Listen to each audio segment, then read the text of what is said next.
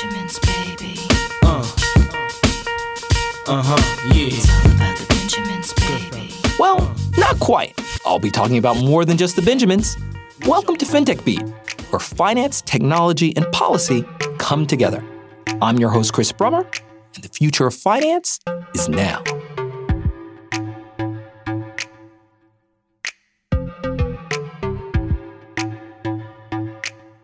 Few areas of the economy are less associated with technology, yet are more dependent on it than housing. You see, owning a home in the United States is about more than saving for a down payment or establishing good credit or finding a home in just the right neighborhood. It also involves a complex array of operations, from compiling documentation about bank records and credit checks to participating in the actual closing of a purchase. Yet, despite it all, housing, from front to back, is largely associated with old, creaky technology. Until now. You see, in July, the Federal Housing Finance Agency, or the FHFA, announced the establishment of a Financial Technology Office to advance the agency's priorities related to the adoption and deployment of financial technology, which has really gotten everyone talking. After all, what does fintech mean for the FHFA, especially in a world of increasing home costs and interest rates? And is there anything different about how the FHFA understands and reviews technology as compared to, say, the SEC? Well, to get to the bottom of it all, we have Jason Cave, an FHFA Deputy Director and one of the point persons at the agency, here to talk to us about just what the agency is doing and what we should be expecting. Now, it's all part of a sneak peek of sorts into our big conversation with FHFA Director Sandra Thompson during DC FinTech Week, which is going to be coming your way October 11th through the 12th, where we'll be digging into conversations with FinTech leaders and regulators all around the world.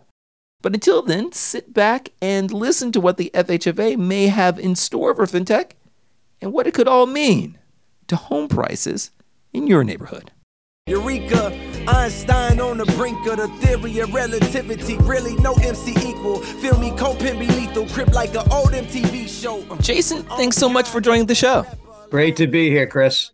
I guess we should start with the obvious. You guys made a big announcement unveiling a brand new Office for Innovation. Maybe you can give us a sense of the drivers behind the creation of the office and a sense of why now.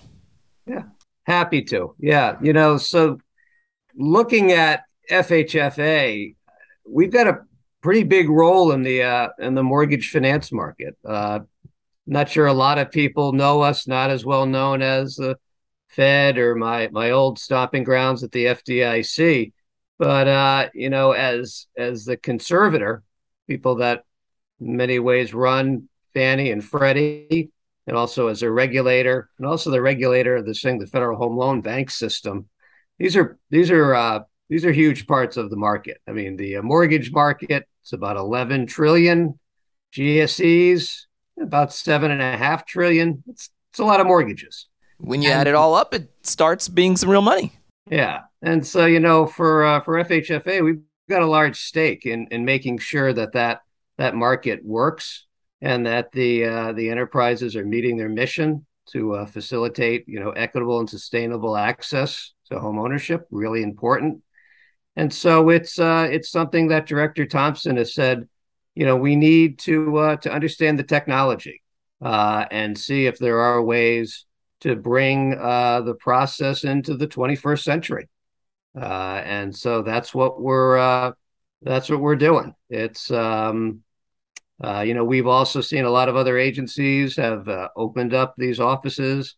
I spent a lot of time talking with them, and everybody finds that it's very helpful to have a small group that really looks at the technology and can advise and help others in the agency meet their mission. So that's what we're about. Well, obviously, I've had the pleasure of getting to know you and the work of the FHFA. After all, I'm on the board of Fannie Mae, and I've learned a lot. After all, professionally, I'm not a housing guy. I'm a securities law and derivatives law guy. And I think it may be useful to share with the audience just really, what does innovation even mean for an agency like the FHFA, which oversees this huge piece of the economy and and doubles as a housing market regulator. Especially when you think about these other agencies like the FDIC and the SEC or even the Fed. Yeah, no, it's a great question. And what we talk about is responsible innovation. So as you'll see in our RFI we put out, and if you haven't had a chance to read it, came out during July, and a lot of you might not have taken it to the beach.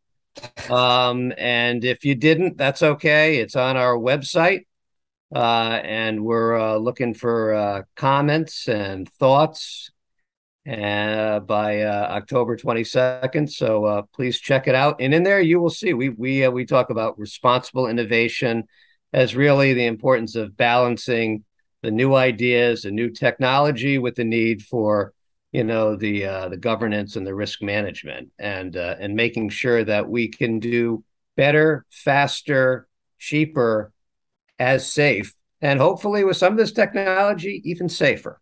So that's really in a nutshell, how we're looking at innovation. And it's Chris, it's so important. The costs, when we started this office, when Director Thompson said, I'd like to get more involved, I'd like us to be able to understand all of these players in the space. We did a little early research. Urban Institute did a nice paper that went over all of the fintechs in the different parts of the process. There's hundreds, and so, when you look at it, my first thought was, there's really nothing for us to do. Mortgage process has been modernized. Any efficiencies have been wrung out. Look at all these cool companies operating in here. So, right. Then we start looking at some of the numbers, high level numbers, because that's all we have at this point. And part of our process is to get better, more granular information. But you look at top line numbers, you look at how long it takes to close and how much does it cost. Probably the most two important metrics at the end of the day. How are we doing from an efficiency standpoint? Guess what? Hasn't budged in 7 to 10 years. 50 days 10 years ago to close, 50 days now, give or take. The real shocker is the cost. It's doubled. Okay.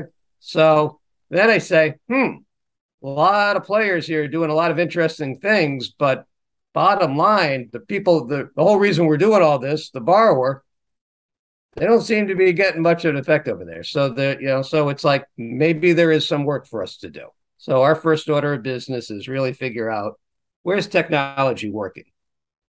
Where is it not? Why not? And where do we bring it? How can we bring it into the process to make it work better?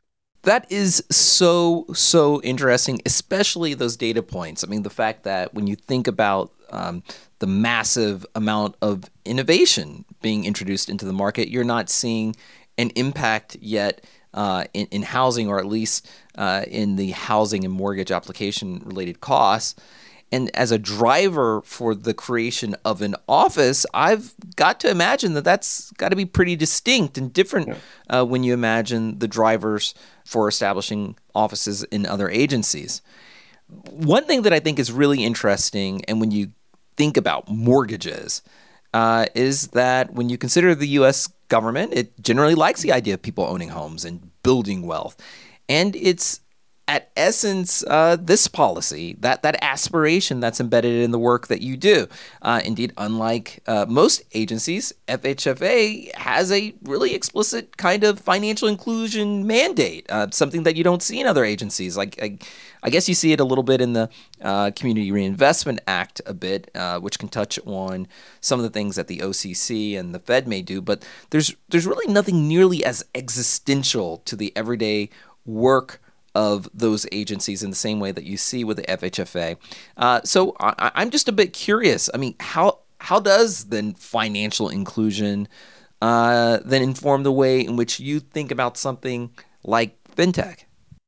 Well, I think you're right. A lot of people, whether they're friends or old colleagues, when I mention what we're doing, the first, it's like, wow, that's interesting. I think from two standpoints, that FHFA is getting involved, and that me, who is a self-described Luddite, is in some way leading the effort. And so, but I, and I'm, reputation. I've spent about 27 years at the FDIC before I came over here. I spent a lot of time on policy things before, during, and after the great financial crisis. And, I was not a big believer in internal models, artificial, and I kind of took these things as a traditional regulator of wait a second, and then centralization.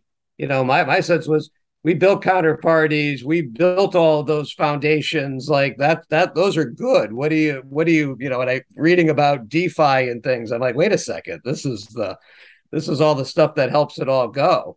But as you start to look at how all that gets layered on, I think the fact that a lot of people are not expecting us to be in this space gives us some room, and I think it makes us it gives us some greater opportunities. So it's like so I actually think it's neat. A lot of people are sort of saying, "Well, why now, and why you guys?" And I think we have a pretty good story. I think the RFI lays it out. I've been calling everybody that I can find on LinkedIn or on who I pretty much stalk your I guess cyber stalk your podcast. Everybody that's on, I put out a LinkedIn and people want to talk. There are other regulators. Don't worry, there are many other regulators, which is good. We are a public service. Yeah. Are there any ideas and I should say are there any areas that are particularly we'll get to sort of the risky areas and to the Luddite comment in just a second. But when you sort of open up your to-do list and you're thinking to yourself, okay, well, what kinds of areas do you find kind of interesting? Particularly, I guess, in lieu of those numbers that you've seen, that haven't budged very much. Are there certain kind of fintech issues that are particularly interesting to you? Yeah, no, great question. I mean, early, there you probably can bucket these in. There's probably some things that are done already, but where fintech and technology could do it better, like bringing in a rental data. In some ways, that's not that is not a big DeFi. This is in some ways a simple thing, but important. And important to say, how do we take the steps down from 15? So, that's an area where, the agency and Fannie and Freddie didn't need a fintech office to get going on that. That's great. Where we might have some help is to say, that's great that we're bringing that in the process, but how many steps, how long does it take? And are there ways to bring in companies to shorten that? So those are some. The others, and where we're spending some time, is just looking at blockchain. You read a lot about it, and a lot of the things that you hear people talk about, that it works well in markets where there's a lot of friction.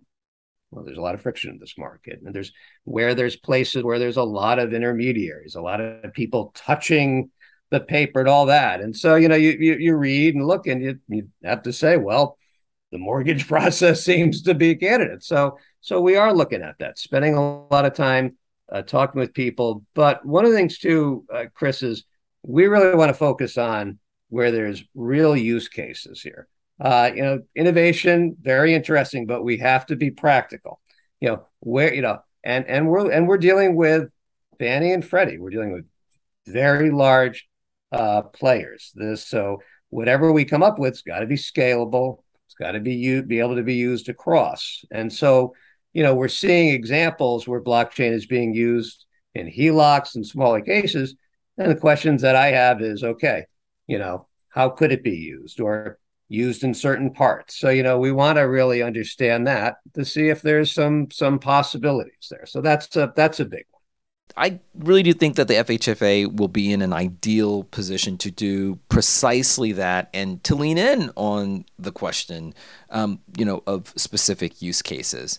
Embedded in that mission of home ownership are really some very practical, tangible things that have to happen from the origination process, when you first apply for a loan, all the way to the end, to the closing process. And I think there's just going to be a lot of interesting ways to kick the tires to see what's working and what's not. When you think about, I guess, what's not working, I can't help but think about your FDIC experience, which covered good times and bad.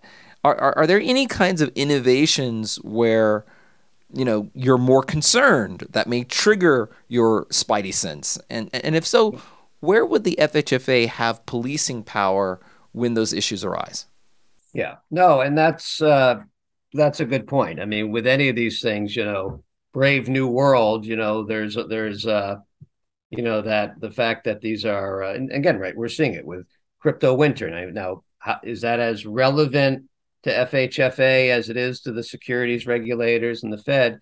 Well, yes and no. I mean, yes, in the standpoint of be careful. Some of these new things are in some ways the old idea is just wrapped up in something else. So and the fact that you don't know until you have these events, and then you find out that maybe the assets are not where you think they are in the form that you are, and when you go to bankruptcy, hey, that's a big deal.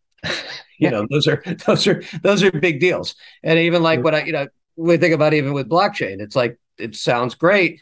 You take all these intermediaries out, but it's like, well, what happens when somebody needs to call one of them? And they say, there's thousands of validators. I don't know what a consumer would do with that. So, those are practical issues that my experience at FDIC has been some of these areas that are not tested will sometimes turn out to be that there's reasons why that banking's been around for a while. Some of these new ideas that come out, they're either old ideas that didn't work or there's a reason they didn't happen. But at the same time, when you look at the cost, you look at this process, you say, yeah, got it.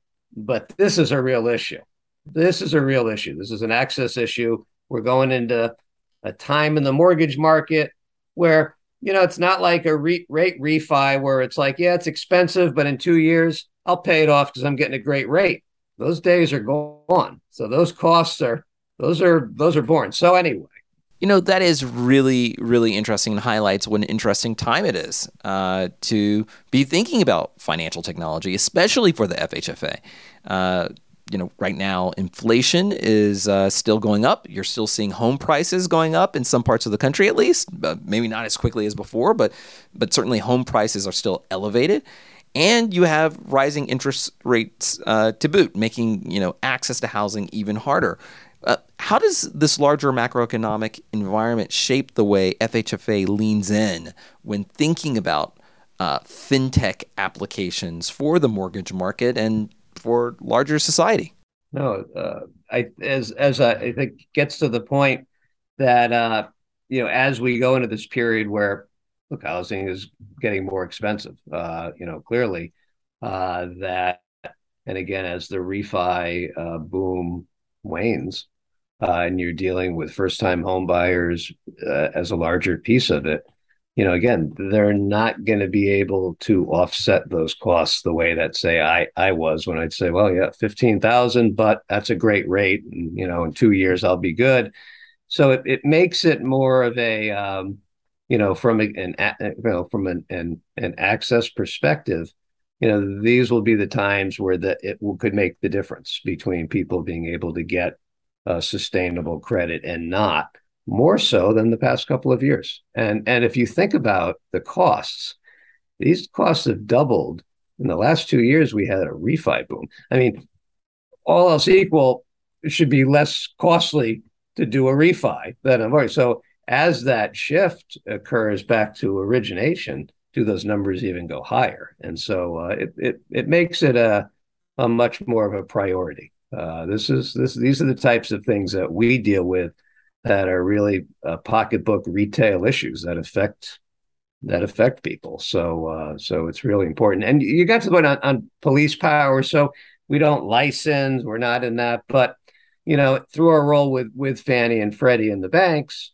we have a lot of authority, and we work with them to really develop programs that get to this. And there's been a lot already that's been done. Day one certainty, and like I talked about, the rental, bringing that in, that we could really use this office to help the innovation offices at the enterprises prioritize, and also if there's things that are stuck in processes that we could really work with them to get moving. So more from that standpoint. Jason, thanks so much. I'm really excited about this because I really enjoy, and it's kind of particularly, I guess, from a securities law guy standpoint. It's very interesting seeing an agency looking at sort of the concrete use cases in terms of its own mission, and I really do wish you the best of luck. It's super important work, and just thanks for making the time to join us. Well, great. Well, thanks again, Chris. And if I could just one other quick shout out, like I said, we've got the RFI. We have a listening session. It's October 6th, and we view that's prep for Brummerfest the following week at FinTech Week. So please, Brummerfest, please join us, everybody, and get your chance to get prepared for the big event the next week. So anyway. Excellent. Thanks so much again, man. And talk to you soon. All right. Thanks. Owning a home is one of the most important feats anyone can accomplish. If economic independence was a ladder, owning a home would be, for the vast majority of Americans, the very first rung. But getting there, especially in today's economic environment, isn't easy. And it will take some truly innovative thinking to get most Americans there. Now, what this all means still isn't clear, but what is that regulators are starting to finally draw down on the most obvious low-hanging fruit, those paper-based, highly inefficient systems that don't do much for customers or their welfare. So here's to Jason and those at the FHFA and throughout the federal government who have their eyes on the prize. Thanks for listening. If you enjoyed the show, please be sure to subscribe on Apple, Spotify, or wherever you get your podcasts. And we'd love to get your feedback. If you'd like to get in touch, just hit me up at Chris Brummer DR. That's at ChrisBrummer DR. We'd love to hear from you.